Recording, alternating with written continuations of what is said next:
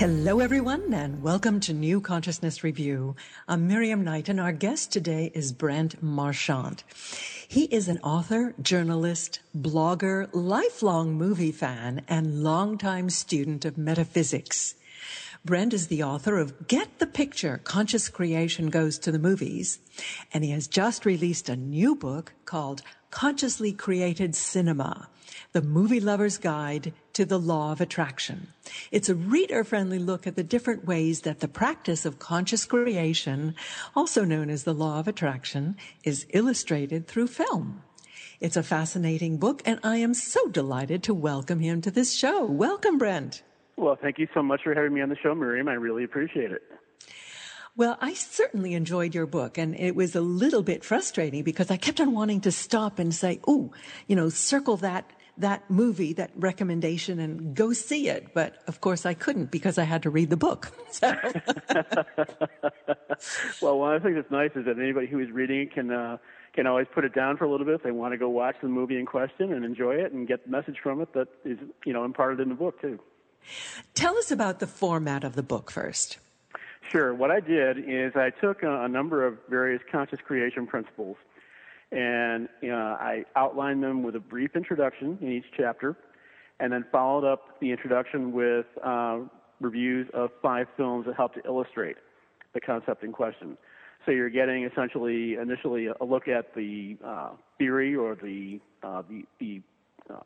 concept involved, followed by films that offer you the application of how it gets illustrated through storylines in movies.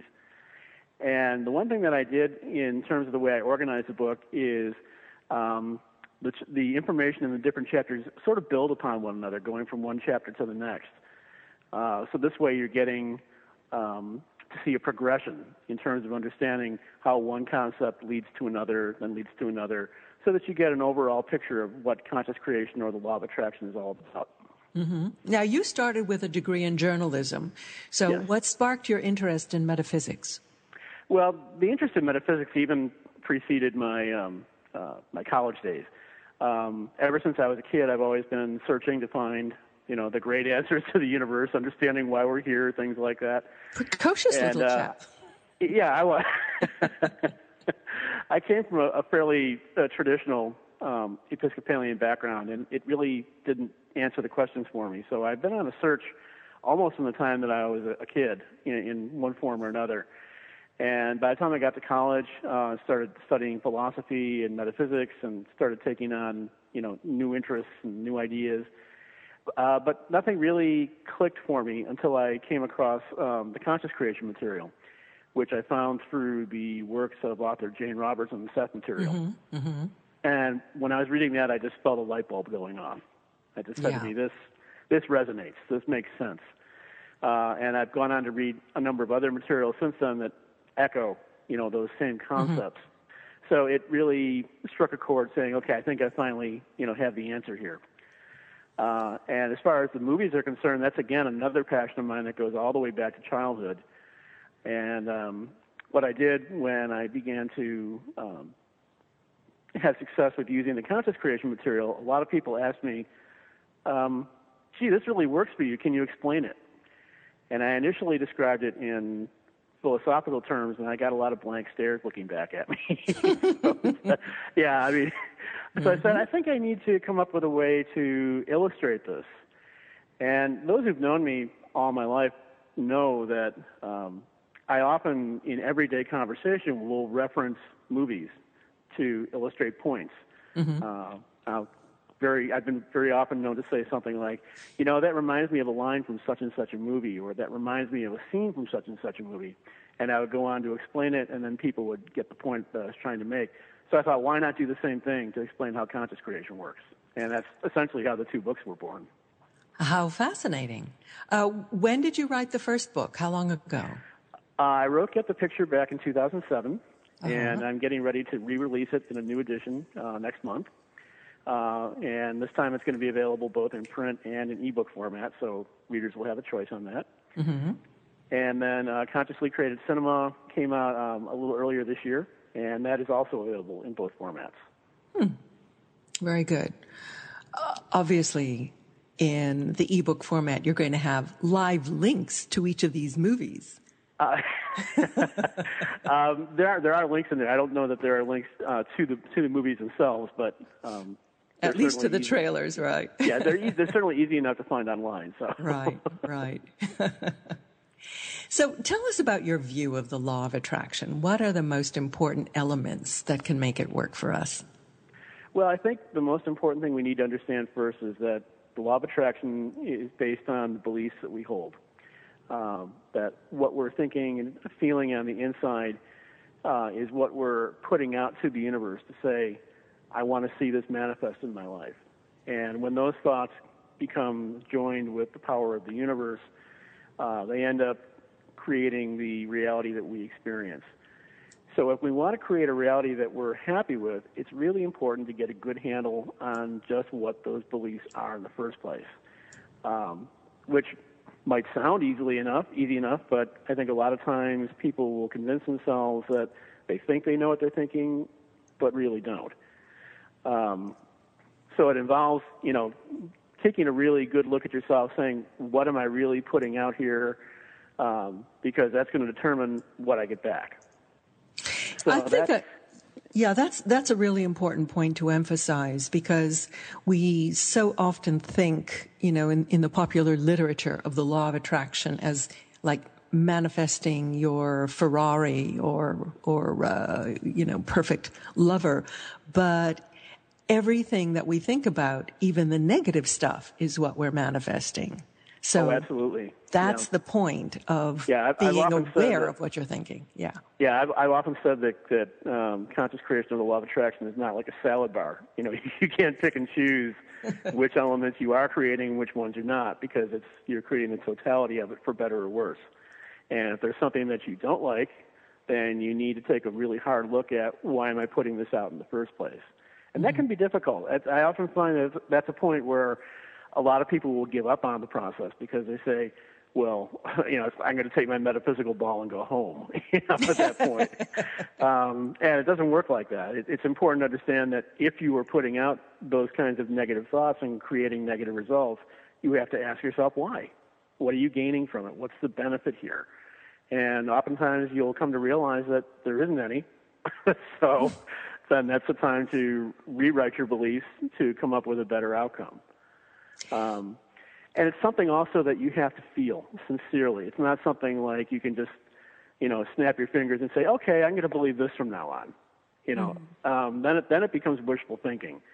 So I don't want to mislead listeners into thinking that just kind of mouthing the words to change what you say you're thinking is going to be enough. You have to actually feel it on the inside sincerely as well. Well, you said in the introduction that you created the book in layers or levels, and each one builds on the next one. So your first chapter was about probabilities. It was sort of focusing on the scientific underpinnings or understanding of why the law of attraction works. Do you want to expand on that a little bit? Sure. Basically, when we're approaching the conscious creation process, at any given point in time, we have an infinite number of choices available to us to manifest the reality that we're going to experience, again, based on what beliefs that we hold. And it ties up with science in the standpoint that when you look at how quantum physics works, quantum physics essentially maintains the same thing, that at any given point in time, there are an infinite number of probabilities that can unfold before you from a scientific standpoint.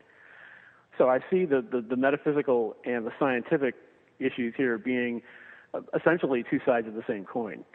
So it's important to understand that the parallels at work here they're not at odds with one another. They're really very much in cooperation with one another.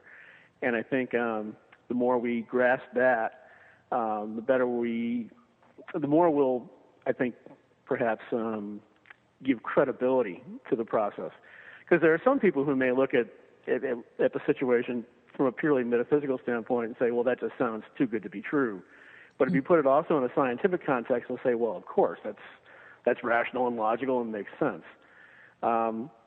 But if you understand the issue from both perspectives and realize that they're really not that different from one another, you have, I think, an even greater understanding to say, okay, let's take the ball and roll with this now. Let's make this process work.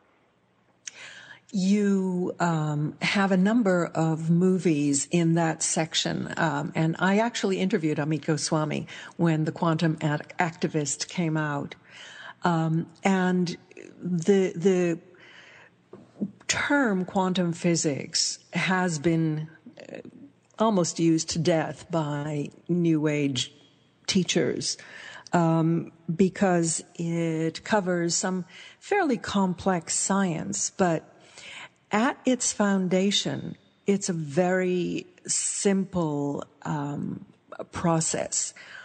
It's the interaction of the observer or consciousness with the field of infinite possibilities. And when you focus consciousness on one thought, that's when the universe, the reality, collapses to that single choice. And that's when reality is created. And it's the interaction of the observer or the individual consciousness that makes that choice. So that's why there really is a scientific underpinning to all of this metaphysical mumbo jumbo. So, don't dismiss it. Now, your next. Well, absolutely, and that's why I chose to lead off that chapter and the book in general with that particular film, because he does such a great job of explaining the concept in the film. In many ways, he builds upon some of the comments that he made in a previous film called "What the Bleep Do We Know," which I profiled in Get the Picture, wherein he described all of this. Basically, quantum physics is the science of possibility. And I think that's just a really wonderful little encapsulated way of describing what this is all about, because we do have that infinite range of possibilities available to us, and what we choose is what we decide to believe and observe and make happen. It's interesting. I think What the Bleep Do We Know was a real watershed moment in the development of new consciousness. And the use of cinema, I think, was so powerful. It just magnified the impact that far beyond what any book could have done. And I think that your latching on to cinema to illustrate this is brilliant, personally. Well done. Thank you. Well, I always, I thought that one of the things that people could benefit from by seeing these ideas illustrated through film was, when you think about how a lot of philosophical, spiritual, metaphysical, religious concepts have been explained over the ages, they've almost always been done by way of story. And it provides a perfect metaphor for helping to illustrate the point that the information is trying to make. And to me, movies are really just the latest incarnation of that particular tradition. The main difference now, of course, is that you have all the high-tech sound and images and all that wonderful technical wizardry to make it that much more vivid. But really, it's a continuation of an old tradition. And I think when we start to frame it in that particular context, we begin to realize just how much value and benefit these pictures have to offer us. Mm-hmm. So going from that foundation, what do you think is the next most important aspect? Well, once you understand that we have an infinite number of probabilities available to us at any given time, then the next step is to understand what drives those probabilities. And that's where the question of belief comes in. Mm-hmm. And in Consciously Created Cinema, I have a chapter that I titled Faith and Belief.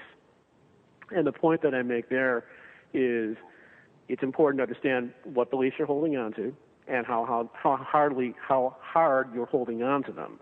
And that's where the question of faith comes in.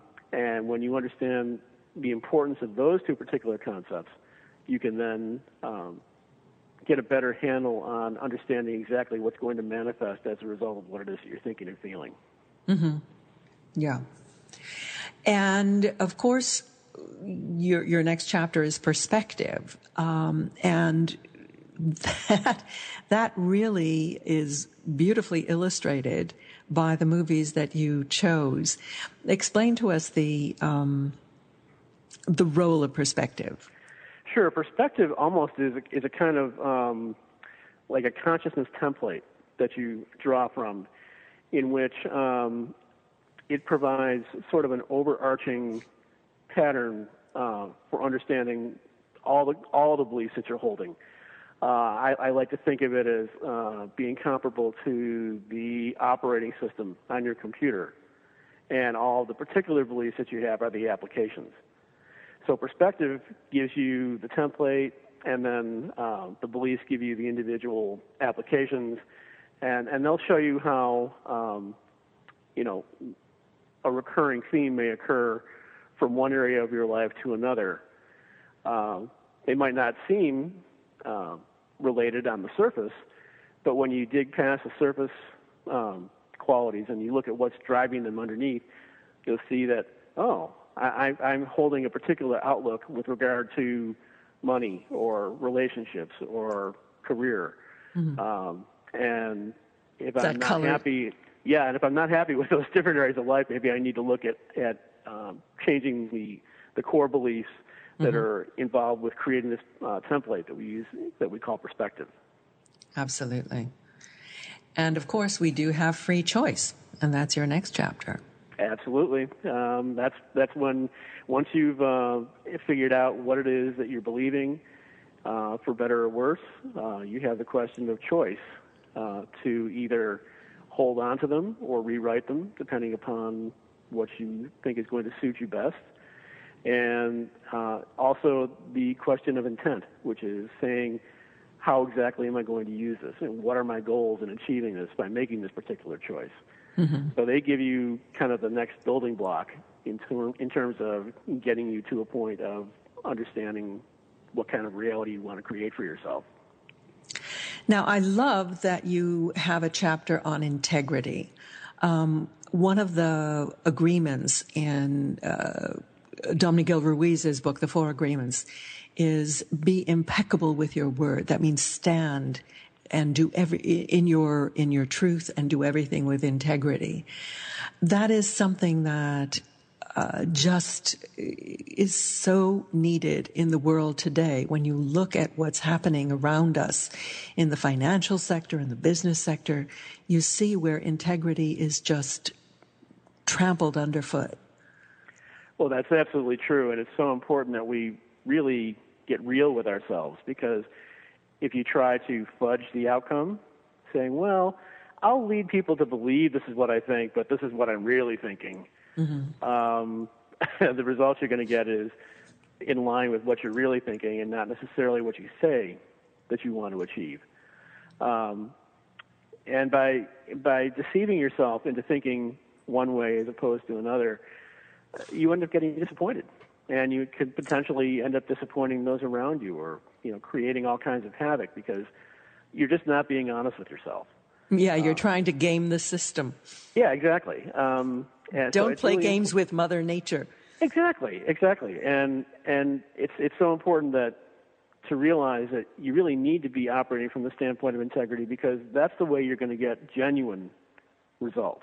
Mm-hmm. That's the way you're going to come closest to realizing through physical manifestations the reality that you really and truly want to create for yourself. What are some of the favorite movies that you have that you think, are such gems that everybody should see? In relation to integrity in particular, or just movies in general? No, in from your book, in relation to the law of attraction in general. Well, picking up from the question of integrity as a starting point, one of my favorites is the movie Avatar. In the film, we have a character who's torn between doing something that is very self-serving as opposed to something that's going to be serving the greater good. And he has to decide for himself, which is my really truest intent here. because that's going to determine the outcome that we get. So I just loved that movie from that particular standpoint. It just illustrated the point so very, very well. That was such an incredible movie. I mean, the computer graphics and everything, it was just mind-bogglingly gorgeous. It was really, really stunning to look at. And also, there were so many other metaphysical concepts in that movie that illustrated other points that were just as important. I mean, I actually, when I wrote Consciously Created Cinema, I had a hard time figuring a place to put that movie because I could have put it in any number of several chapters. Sure. There's a chapter in the book also about our sense of connection, and I could have easily put it in that chapter too, because there's a wonderful scene in there where the lead character is welcomed into a community, and you see him being welcomed in with all the members of the community joining arms with one another. And as the camera pulls back, you see this ever-widening circle of people who are all locked arm in arm, all as one of this greater wholeness. And it was just such a stunningly moving scene that, I could have, like I said, I could have easily put this movie in that chapter as well, and it would have been just as fitting. Right. Yeah, so there's so many things to be gained from that movie that I just loved it. I was so surprised that way too many of the movies that you mention, I had never even heard of. Well, one of the things that I did with both books is I tried to kind of level the playing field for the movies that I included. In both books, there are a number of very well-known pictures, like Avatar, as I just mentioned, or also The King's Speech, movies that really got a lot of notoriety. But then there's also a lot of independent movies and a lot of documentaries that have been made that have very quietly made points that illustrate these concepts so eloquently that don't get nearly the level of notice or attention that they probably deserve. So one of the things I've tried to do with my writings is make viewers aware that you have these options out there. And with the way movies are being distributed these days, you're not dependent upon waiting for it to come to your local theater to go see it. You can watch it over the internet, or you can watch it on CD. And this way, some of these probably lesser-known movies have an opportunity to make their way into the lives of people who might not see them otherwise. Well, I'm so glad you did that, because I've got my my movie list. People, Christmas is coming up. You get your gift list together, and look at Brent's book, because it could be a wonderful source of inspiration on every level. Well, it's interesting because, in recent years, the Oscars broadcast has been suffering from some ratings anemia. And one of the complaints that a lot of viewers have had is, well, we don't know most of the films that are being nominated. And I think, again, that's because they may be relying on these traditional movie channels of, going to the theater to see things. But now you have these other options, and if you want to search them out through, Netflix or any of the other streaming and CD services that are out there, you can find your way to these movies and have a viewing experience that you might not have had otherwise. Absolutely, yeah. Okay, what are some of the other chapter headings that you have that we want to talk about? You go. Oh, okay. Well, one of the most important chapters to me in the book is a chapter on fear and courage.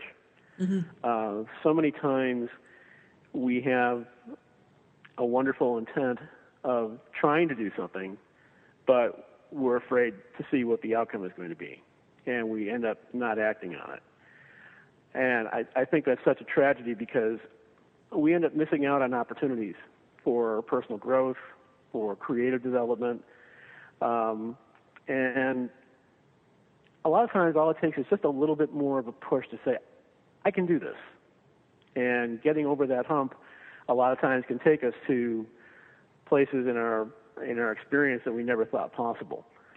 So I've always believed that is one of the probably more understated concepts in conscious creation that we need to pay attention to, that if we overcome our fears and face our challenges with courage and live heroically, we can go on to some wonderful places that we never thought possible. Yeah, I remember someone said that courage is not the absence of fear. It's acknowledging fear and then doing what you have to do in spite of it. Yes, facing the fear and doing it anyways. Absolutely. Yeah. So, what's a good illustration? What was the movie that you felt illustrated that?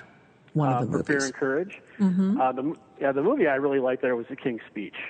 Oh, right. Yeah, it was such a wonderful movie on so many levels. When I first heard about that movie being released, and they described it as a movie about, the King of England and his dealings with his speech therapist, I thought, well, there's one where I can certainly catch a nap, But when I saw the movie, I absolutely loved it. It's just such a wonderful crowd pleaser in so many ways, and the performances are wonderful, and it's witty and funny and very touching when you see the way this very courageous monarch who didn't want to take on the role that he was thrust into overcome his speech impediment to lead his country during a time of war. Just a wonderful, wonderful picture.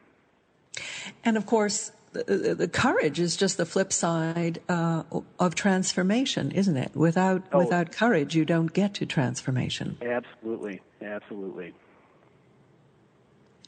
And there's a chapter on transformation in the book too. It comes toward the end, but basically, it's involved with showing how you end up going from where you are to what you can become, and it does so in such a way that it's more than just about making change in your life. It's about really completely renovating yourself in ways that are totally different from what you've been previously. Well, it's really embodying the change. It's what you said earlier about belief. It's taking it down to the cellular level. Otherwise, it doesn't really manifest in your life. Absolutely. And one of the films that I chose for that chapter that I think illustrates the concept well is The Blind Side, where you have a kid from the streets of Memphis who is barely getting by and ends up, creating the circumstances where he gets taken in by a family that's willing to support him and help him become who he can be, and he ends up becoming a star football player and having a life far different from what he grew up with, and probably far different than what he could have ever imagined he would have had when he was growing up as a kid. Mm-hmm. And then the final chapter is called Transcendence. Tell us what that means.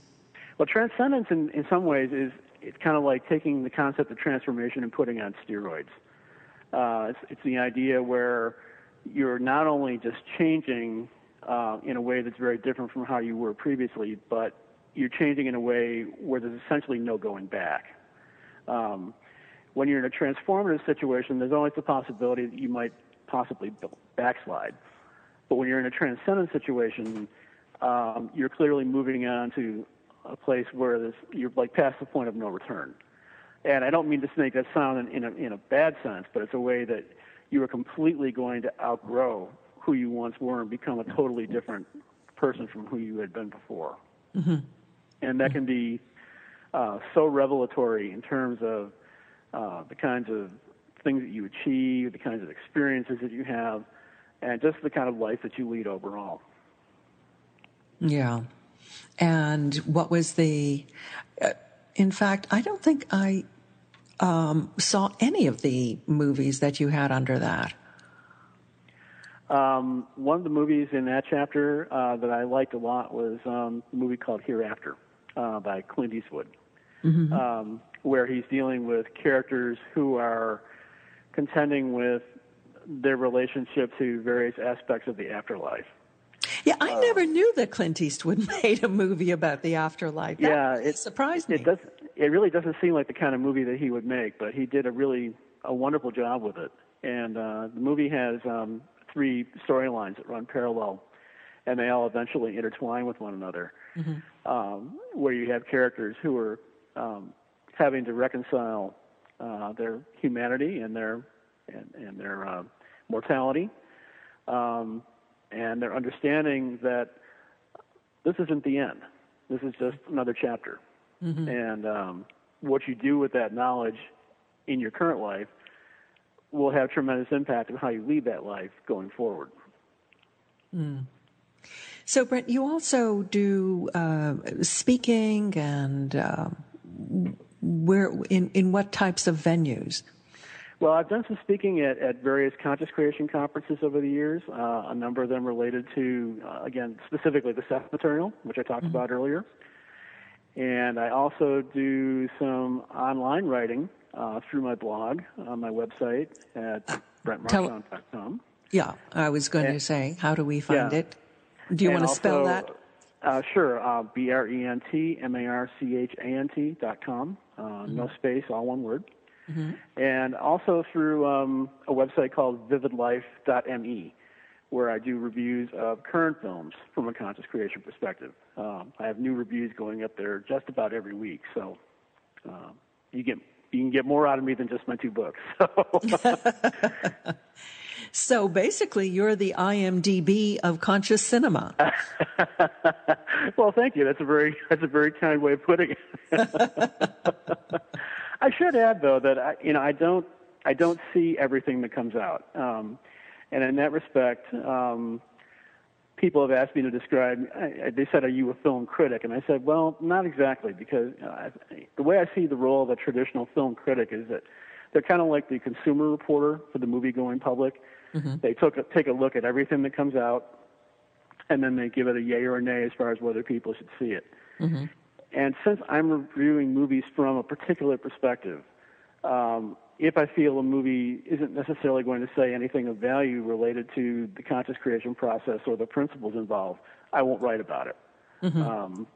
So in that sense, it's not that I'm trying to ignore responsibilities from the movie-going public, but I'm just not going to spend a lot of time writing about things that I don't think are going to give readers and viewers information that's going to be helpful in understanding these concepts. Absolutely. And we do the same thing on New Consciousness Review, because we get hundreds of books a month, and we select the ones that we think, will make a quantum contribution to people's personal growth. And in line with that, too, also, most people will find that most of the reviews that I write are positive, that mm-hmm. I like everything. And they say, well, how can you have credibility as a film reviewer if you never write any negative reviews? And there are times when I do. If there's a movie that's coming out that's really, thumping its chest saying, oh, we're going to do great things for providing something to the metaphysical movie audience, if it does, I will give it high praise. And if it doesn't, I won't hesitate to call it out, because I'll say, you're not delivering the goods here. You're making promises to your audience that you're not delivering on. So I actually included a chapter in Consciously Creative Cinema that I called Misfires, where I took a look at several films that really came out with high expectations that, to me, I didn't feel really lived up to their pre-release hype for addressing these particular issues. So. Well, it was such a fun book to read, and I commend it to my listeners. We've been talking about Consciously Created Cinema, the movie lover's guide to the law of attraction by Brent Marchant. And Brent's website is brentmarchant, MARCHANT.com. Brent, I'm so delighted that you could join us today. Oh, thank you so much for having me on. I appreciate it. And now we have a bonus interview with a very special guest who is organizing a most amazing project. I'm speaking with Susan Johnson. You probably haven't heard about this lady, but I hope that you are going to hear a lot more about her, and certainly about what she is doing. Susan is the Director of Operations of the World Peace Caravan. Just imagine a global peace movement that will culminate in a 12-day camel caravan from Petra in Jordan to Jerusalem in Israel in December of 2015. And that's what Susan is organizing. Welcome, Susan. Well, thank you. I am delighted to be here. This sounds like such an incredible undertaking. Give us the background of what the World Peace Caravan is all about. Sure, and it is a big undertaking. It's been a lot of fun to do, but it's actually the vision of Gary Young. Gary Young spent a lot of time researching in this area, became very enamored with the frankincense trail and the journey that the Queen of Sheba took to make peace with King Solomon, thousands of years ago. In his studying and learning, he wrote a book, a novel called The One Gift. And then after he wrote The One Gift, he decided to do a documentary on it. He filmed the documentary over there, actually doing 3 camel caravans in that region. And on the very last camel caravan, there was a huge sandstorm that came up during the filming. And you have to understand that there were people from all over the world that were helping on this particular camel caravan. Australia, United States, Germany, as well as Egyptians, Jordanians, many from the Middle East. During the filming, Gary had always felt that, although people got along, there wasn't a lot of cohesion. When this sandstorm happened and everybody had to come together to hold down the tent and make sure the animals were okay and to keep the equipment safe and people safe, when that sandstorm passed, it was amazing because all of a sudden, all the barriers were broken. People that really hadn't spoken were having lunch together and laughing and enjoying each other's company. And it really struck Gary that, wow, what an amazing thing happens when people are put in situations where they have to work together for the common good. Fast forward a little, and Gary had a dream. And in this dream, he saw a camel caravan, himself as, part of a camel caravan, coming from Petra and traveling across the desert together. And he saw people of all different faiths and backgrounds coming together and enjoying and laughing and children playing.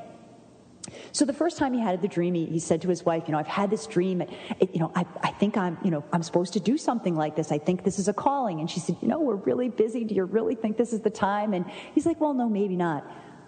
Couple months later, the dream came back again, more vivid, more detail. Went back to his wife and said, I've had that dream again. I'm getting the feeling that this is something I'm really supposed to do. And again, she was like, okay, but, we're really busy. Are you sure? And, kind of put it to the side. And I believe it was a year later that the same vision came back, but now it was really vivid. I mean, Gary can tell it in amazing detail.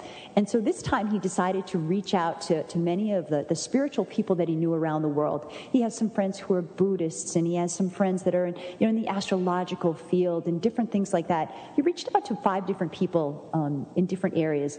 And what was really amazing that each one said to him, you must do this.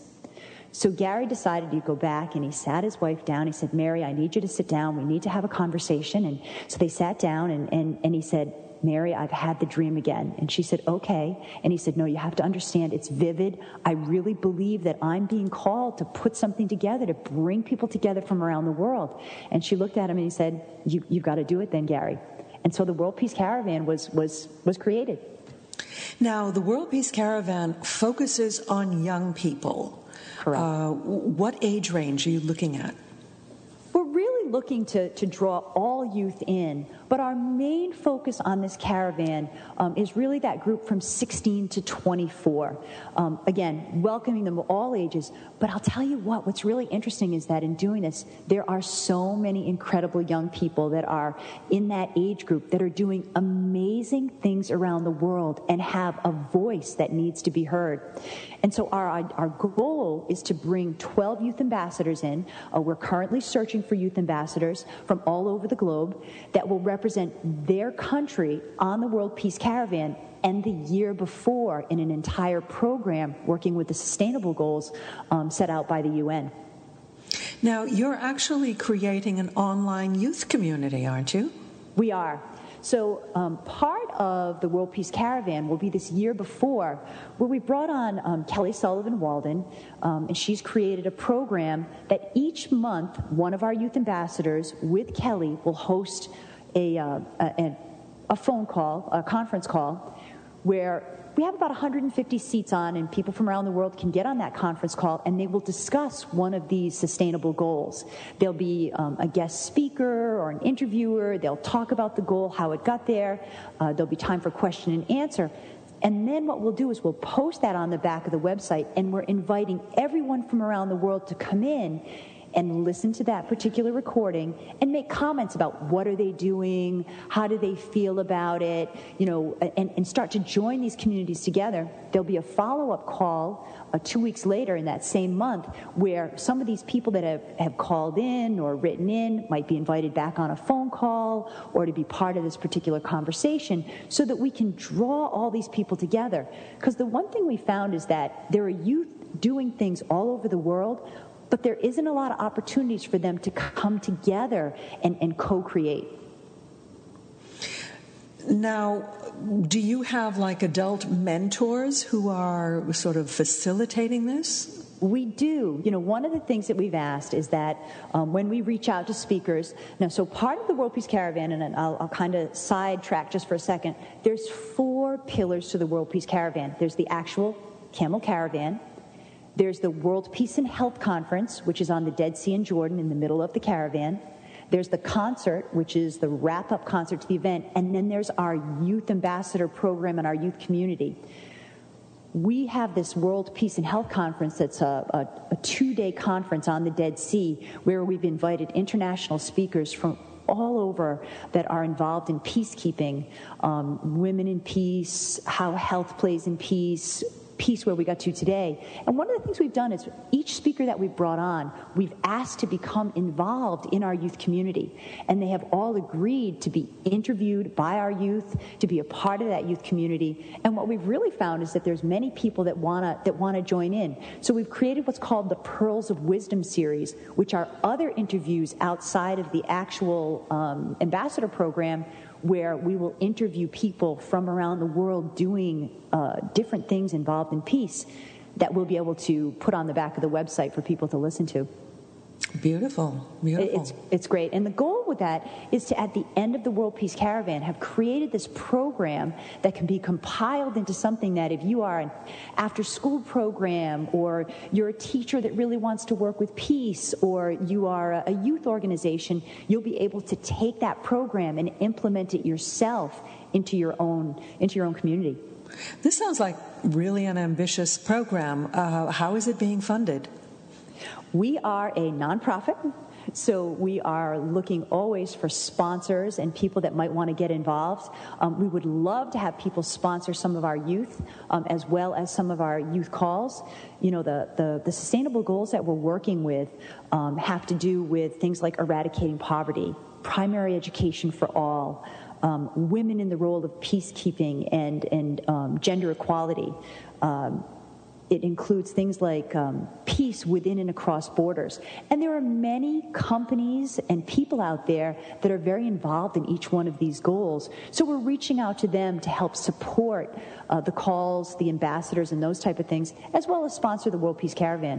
One of our main goals behind the caravan is that, again, we know that youth are the way to go. We know that they're going to drive peace in the future.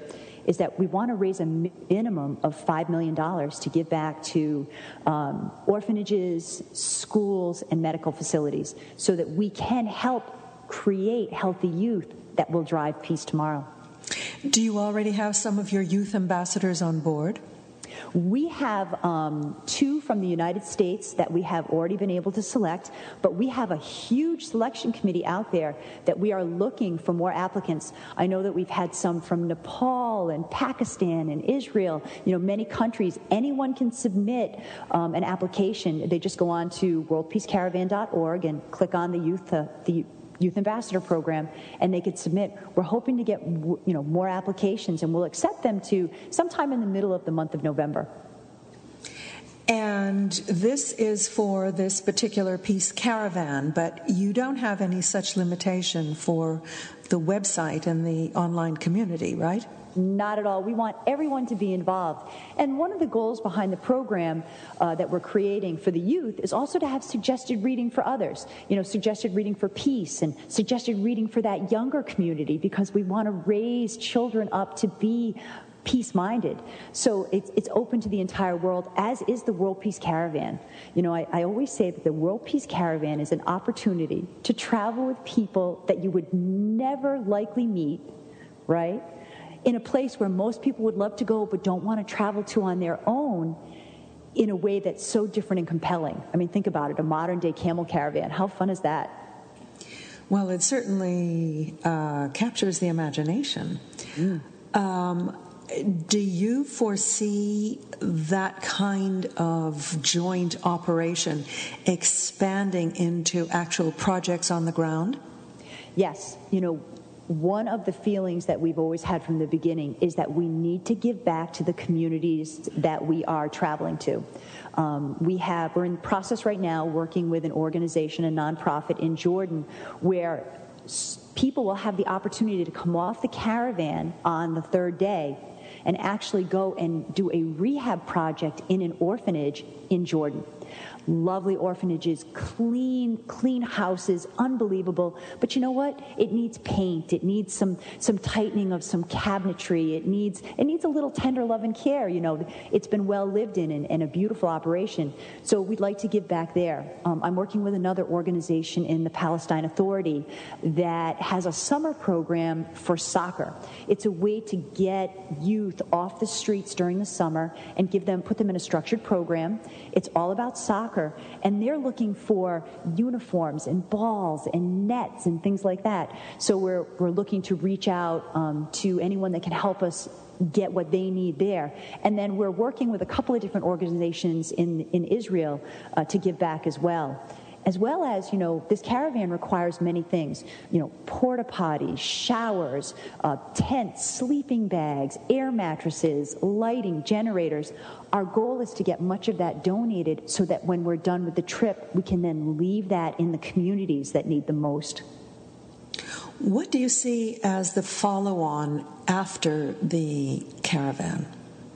You know, a couple of different things. You know, first and foremost, we hope that our Youth Ambassador program will inspire people to put that into their own communities, to take what we've created and then pay it forward, you know, spread that bit about world peace. But one of the things that we know that we really want to leave, two things. Number one, by being able to travel with people from all over the world, and right now we have about 150 people signed up to go from 13 different countries, is that we hope to break down some of those barriers, to create those friendships, and to allow people to travel together and learn why someone does things the way they do in their community. So I can come back and say, you know, when someone makes a comment, I can say, oh, I traveled with somebody from there. Do you know why Daddy do that, or why they wear that, or how they celebrate? It was the coolest thing to learn. So again, going back and in a small way, breaking barriers down in your own community. But the conference also has that opportunity. Kim Langbecker, our conference producer, fabulous gal, and she is creating a conference that isn't just let's go sit and listen. It's about being involved and being given things that you can do to bring them back to your own community so that you can learn how to create world peace in your own home. Because we know that world peace on a grand scale is difficult, but the more that we can do it ourselves and bring it back to our own communities, it's a way to spread it out in that grassroots way. Well, every journey begins with a single step, whether on camelback or foot. And let us hope that the World Peace Caravan actually has a destination of world peace. So, Susan, tell us again what the website is. Sure. Our website is www.worldpeacecaravan.org. I encourage everyone to go. The actual trip is there, the concert is there, the conference, and we also are looking to have people sign our petition for a world ceasefire during the World Peace Caravan. The more support we have, we'd love to be able to present it to the United Nations. We're looking for 1 million signatures so that we can get them to support us in asking the world to have a world ceasefire while we travel. Well, certainly that part of the world needs peace more than just about anywhere. So blessings on your efforts, blessings on the World Peace Caravan, and Susan Johnson, thank you so much for being with us. Thank you so much for having me on. I really appreciate it. It's been great. And now I'm finally able to share a really exciting announcement with you. New Consciousness Review is going to be emerging as a multimedia interactive digital magazine. You'll be able to find it through our website, ncreview.com, as well as on iTunes newsstand and social media. I hope you'll check it out on our website again, ncreview.com. We'll be launching it the week of Thanksgiving. And now we're going to close with our track of the week by the lovely Laura Berman called Mend. I'm turned inside out, and it seems my world is beyond repair. There's nothing left in you, and I live for the pain everywhere. It's easy to believe. You think that the words aren't really felt. How do we move through it when we're lost in something else?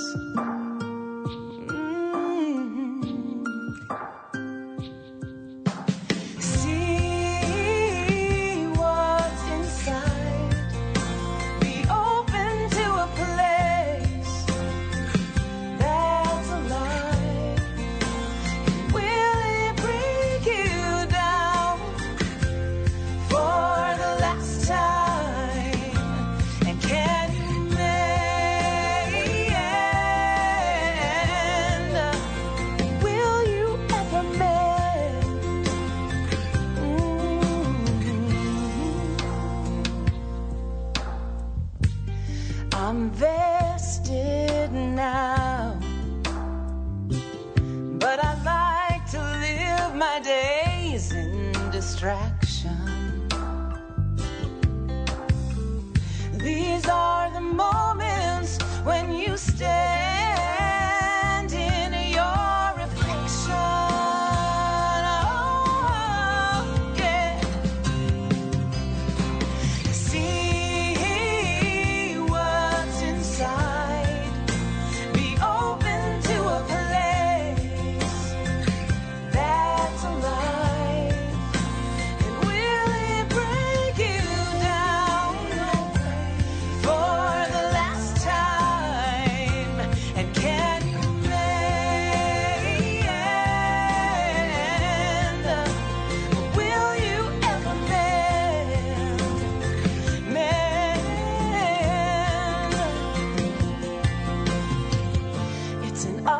climb and I'm out of breath most times. I've run so far from this, but return each time with a sense of it. See what's inside.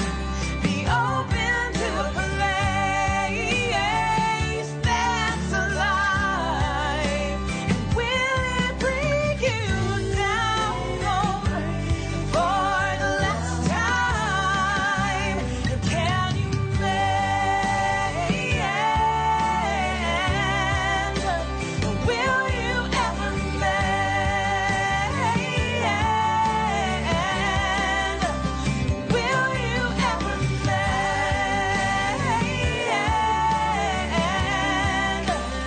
Will it bring us down for the last time?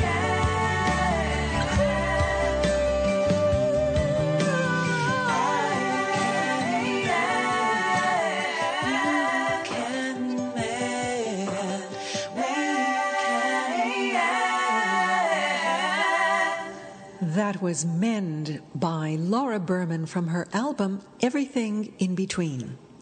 Laura is a really shining example of the new consciousness, and she is the founder of Greater Good Productions. She now lives in Portland, Oregon, although she was originally from New York. Laura's website is laurabermanmusic.com. Well, I hope you enjoyed our show, and in the meantime, we'll visit our website. Don't forget to check out New Consciousness Review magazine, coming Thanksgiving week. Well, I think that's it for today. Do join us next week. Until then, I'm Miriam Knight for New Consciousness Review. Thank you for listening. Goodbye.